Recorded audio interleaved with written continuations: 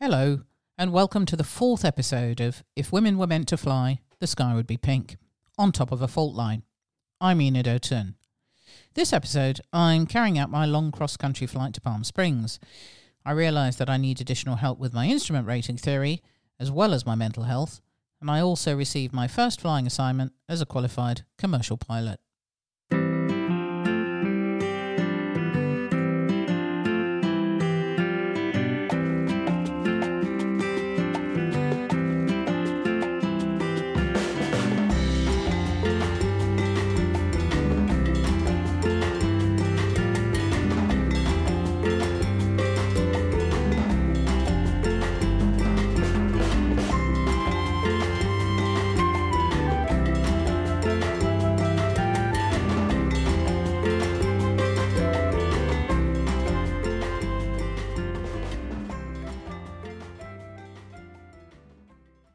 It's a Sunday morning, and instead of venturing out to the beach or into the city, I've decided to take advantage of a slow training day at the airport and start to plan the first of my long cross-country flights.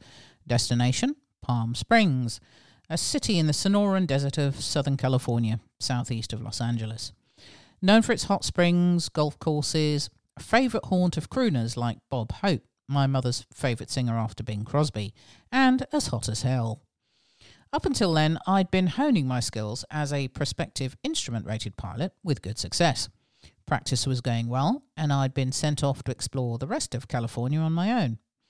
I'd also graduated to the Cessna 172, a high-wing, four-seater aircraft, much like the smaller Cessna 152 trainer in layout, but carried more fuel in the wings, was slightly faster and roomier, but essentially it had the same layout. I started to get more adventurous with my flying and head out further south to places like Salinas and Monterey, which is on the coast south of San Francisco. Another favourite was Placerville to the east. My planned route, yet to be approved by my instructor, was direct to Palm Springs, using Fresno and or Bakersfield as possible fuel stops if necessary. The plan was to leave early morning and be back in San Carlos before nightfall. Planning such a trip for the first time was quite a rigmarole, but I've always been a very keen planner. I have very strict and meticulous packing rules even now when we go on holiday. My, how my family love that. But obviously this skill is important when flying, and the consequences of not doing it could be the difference between life and death, and old habits die hard. I had planned cross countries before, but this was pretty big. I sat in one of the empty flight planning booths surrounded by my flight bag, maps and planning sheets. I had memory cards for the frequencies I would need to contact air traffic control and weather forecast sheets.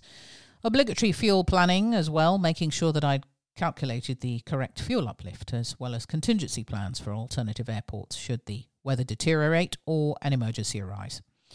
With an expected cruising speed of 125 knots, I estimated a flight time of just over 3.5 hours over a distance of 356 nautical miles. I loved flying the Cessna 172. It was a natural step up from the two-seater trainer I'd done the vast majority of my flying in. I was also lucky enough to be beginning some flight experience in the Cessna 172's big brother, the Cessna 172RG. RG stands for retractable gear, which means you can retract the gear to make it more streamlined and therefore a little bit faster. It would go on to become one of my favourite aircraft. Palm Springs was surrounded by rather interesting mountains and required a good amount of concentration getting into, not least of all a spiralling descent as part of the approach into the airport. A spiralling approach in this instance was not as scary as it sounds. It simply required me to lose altitude in as small a space as possible, keeping out of the way of high ground which surrounded the airport. Its location made it susceptible to turbulence and wind shear, and as you crested the hills on a hot day. Hence the plan to have an early morning start. You didn't particularly want to arrive when the heat of the day was at its maximum. Well, I didn't anyway, not in a single-engine aircraft. Even though I had learnt lessons from my mistakes and become more comfortable as a pilot, I still had a more than healthy respect for flying. I was still prone to nerves, which had me doubting decisions and fear getting lost. But in spite of this, I'd made considerable progress and was enjoying my partnership with Beth, my new instructor. As well as guiding me through this new phase of flying, she was also a very caring individual who was concerned about me as a person, and to this end I had confided in her fairly early on about my life experiences. So when I started to struggle with things, she kindly suggested I talk to an old friend of hers who was a counsellor. He was different to most, as he preferred to talk with people in the great outdoors, places that were open and free instead of the confines of any office. And although I was still slightly fearful of the outcome, I decided to accept her offer. For our first meeting, he travelled up to see me in San Mateo, and we sat at the nearby park. First impressions were good and we got on well. He seemed an easy person to relate to, and there was no pressure to delve into the deepest recesses of my soul on the first meeting. We walked and talked and enjoyed being outdoors. These weekly meetings were to be the start of my Learn to Love You journey, guided by someone who is to become a close friend and confidant and be instrumental in guiding me through the next few years of self-healing.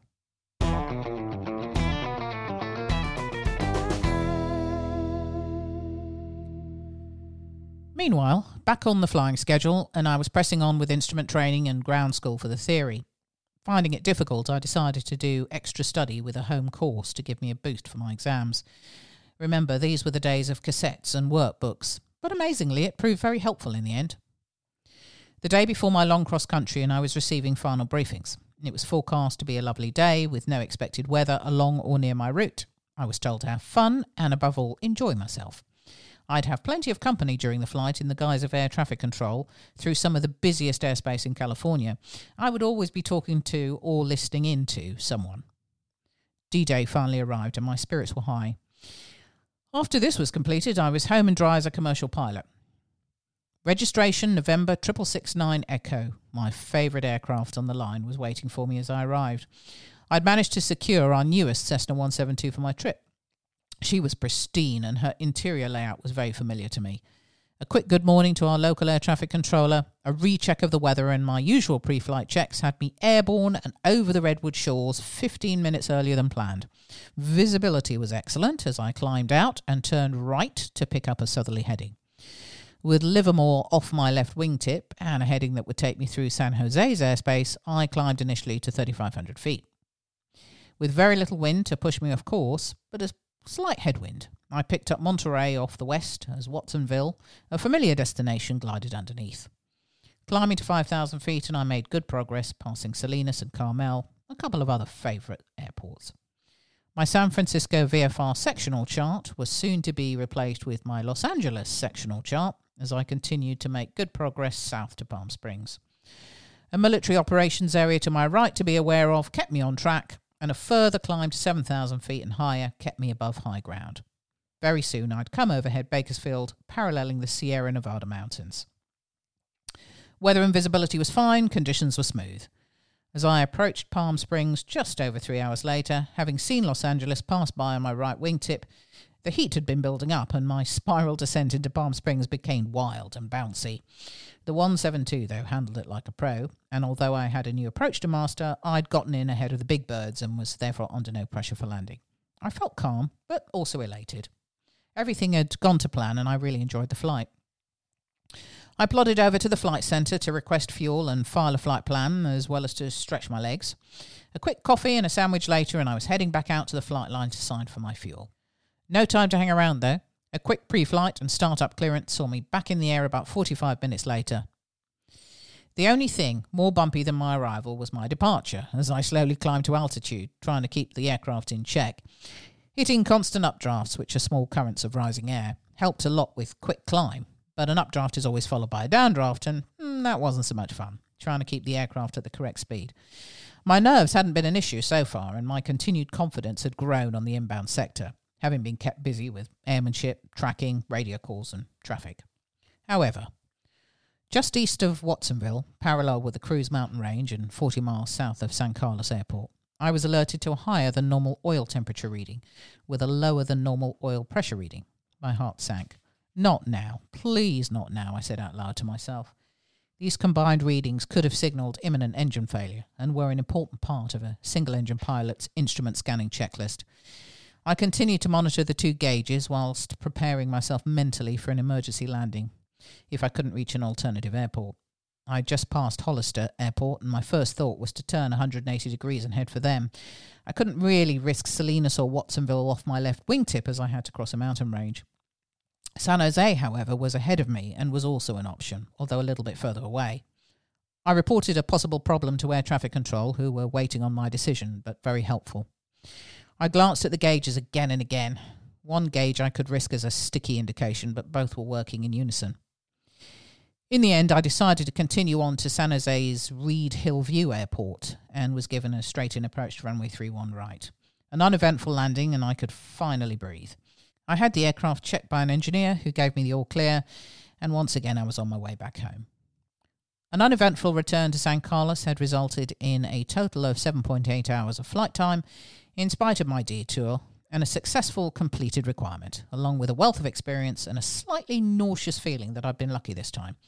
Confidence was high, and my fellow students welcomed me back, essentially to glean as much information as possible for their own upcoming trips.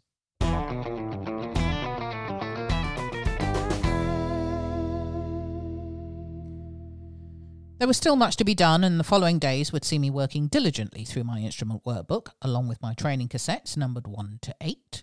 I was working late that Monday night trying to get ahead of my schedule, when all of a sudden I felt what I thought was a floor move. Thinking I was tired, and mistaken, I ploughed on. But seconds later, the only way I can describe it was that the earth did move. It moved continuously, and I realised, this might be an earthquake. I was very aware of San Francisco's earthquake history, tremors, etc., but I didn't actually expect to experience one. I wasn't sure what to do. All the helpful advice about what to do during an earthquake left me at that exact time, and I proceeded to race through the house, screeching like a headless chicken and reverting to my Nigerian roots by flinging insults at all the items that had started to come off the shelves, beseeching them to stop all this nonsense right now, or I'd be forced to lose my temper. It was an extremely unnatural and weird thing for the only thing beneath your feet that generally didn't move to start being unstable. I ran outside for some reason, maybe hoping that if I got out on the street the earth would quit moving.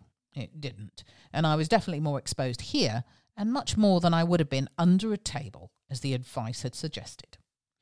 Well, the tremor had only lasted for 30 seconds, but to me it was a lifetime.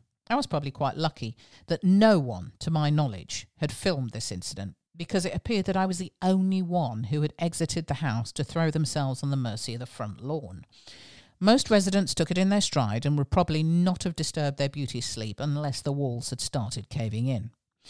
This was the first of many similar experiences, and to my surprise I began to get used to the sensation and eventually felt fairly relaxed about it. Well, maybe not relaxed exactly, just more resigned. Once my commercial license was obtained, I spent a lot of time building my flight hours for the next stage of my training, after my instrument rating. I'd be starting my flight instructor course, and I needed to get some hours under my belt. Given that San Francisco sits roughly on the northern segment of the San Andreas Fault, there are no fewer than 7 major faults in the San Francisco Bay Area. The U.S. Geological Service, USGS for short, would occasionally use our pilots and aircraft to fly the San Andreas Fault line to collect data. Usually the pilot would be accompanied, but sometimes they were asked to go on their own. Just such an occasion arose a few weeks before my expected instrument rating exam, when I was asked to carry out just such a flight for them. I was secretly thrilled by this, but I tried to act cool. I was both excited and petrified, actually, on the day itself. I remember it was a Saturday, and my trusty Cessna 172, yes, November 6669 Echo, was being modified to carry the scientific equipment slung from the wing struts. They're the part of the aircraft where the wings have additional support to the main body of the aircraft. During the briefing, I was handed a small printer unit with a digital interface to read the data being provided by the equipment outside the aircraft.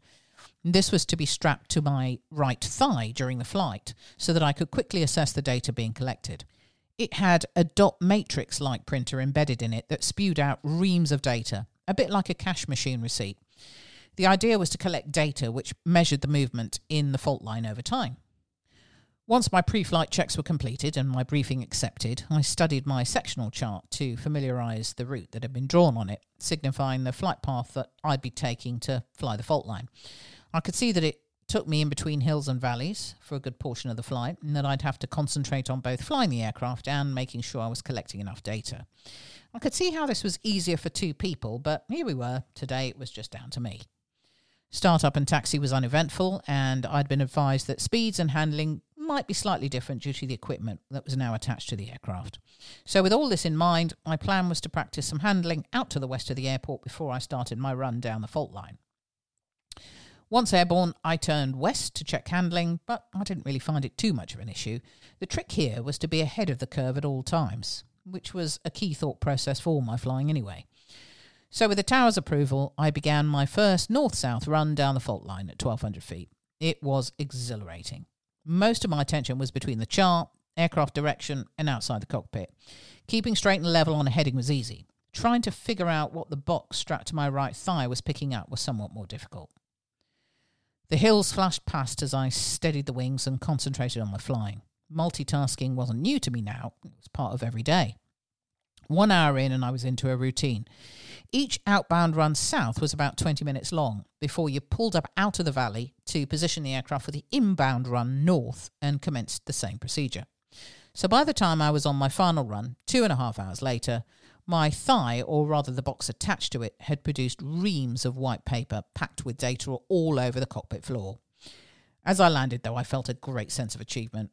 Whilst it wasn't the biggest task I would have in my flying career, it was an important milestone for me, and I now had the most impressive bragging rights in the student bar for the rest of the week.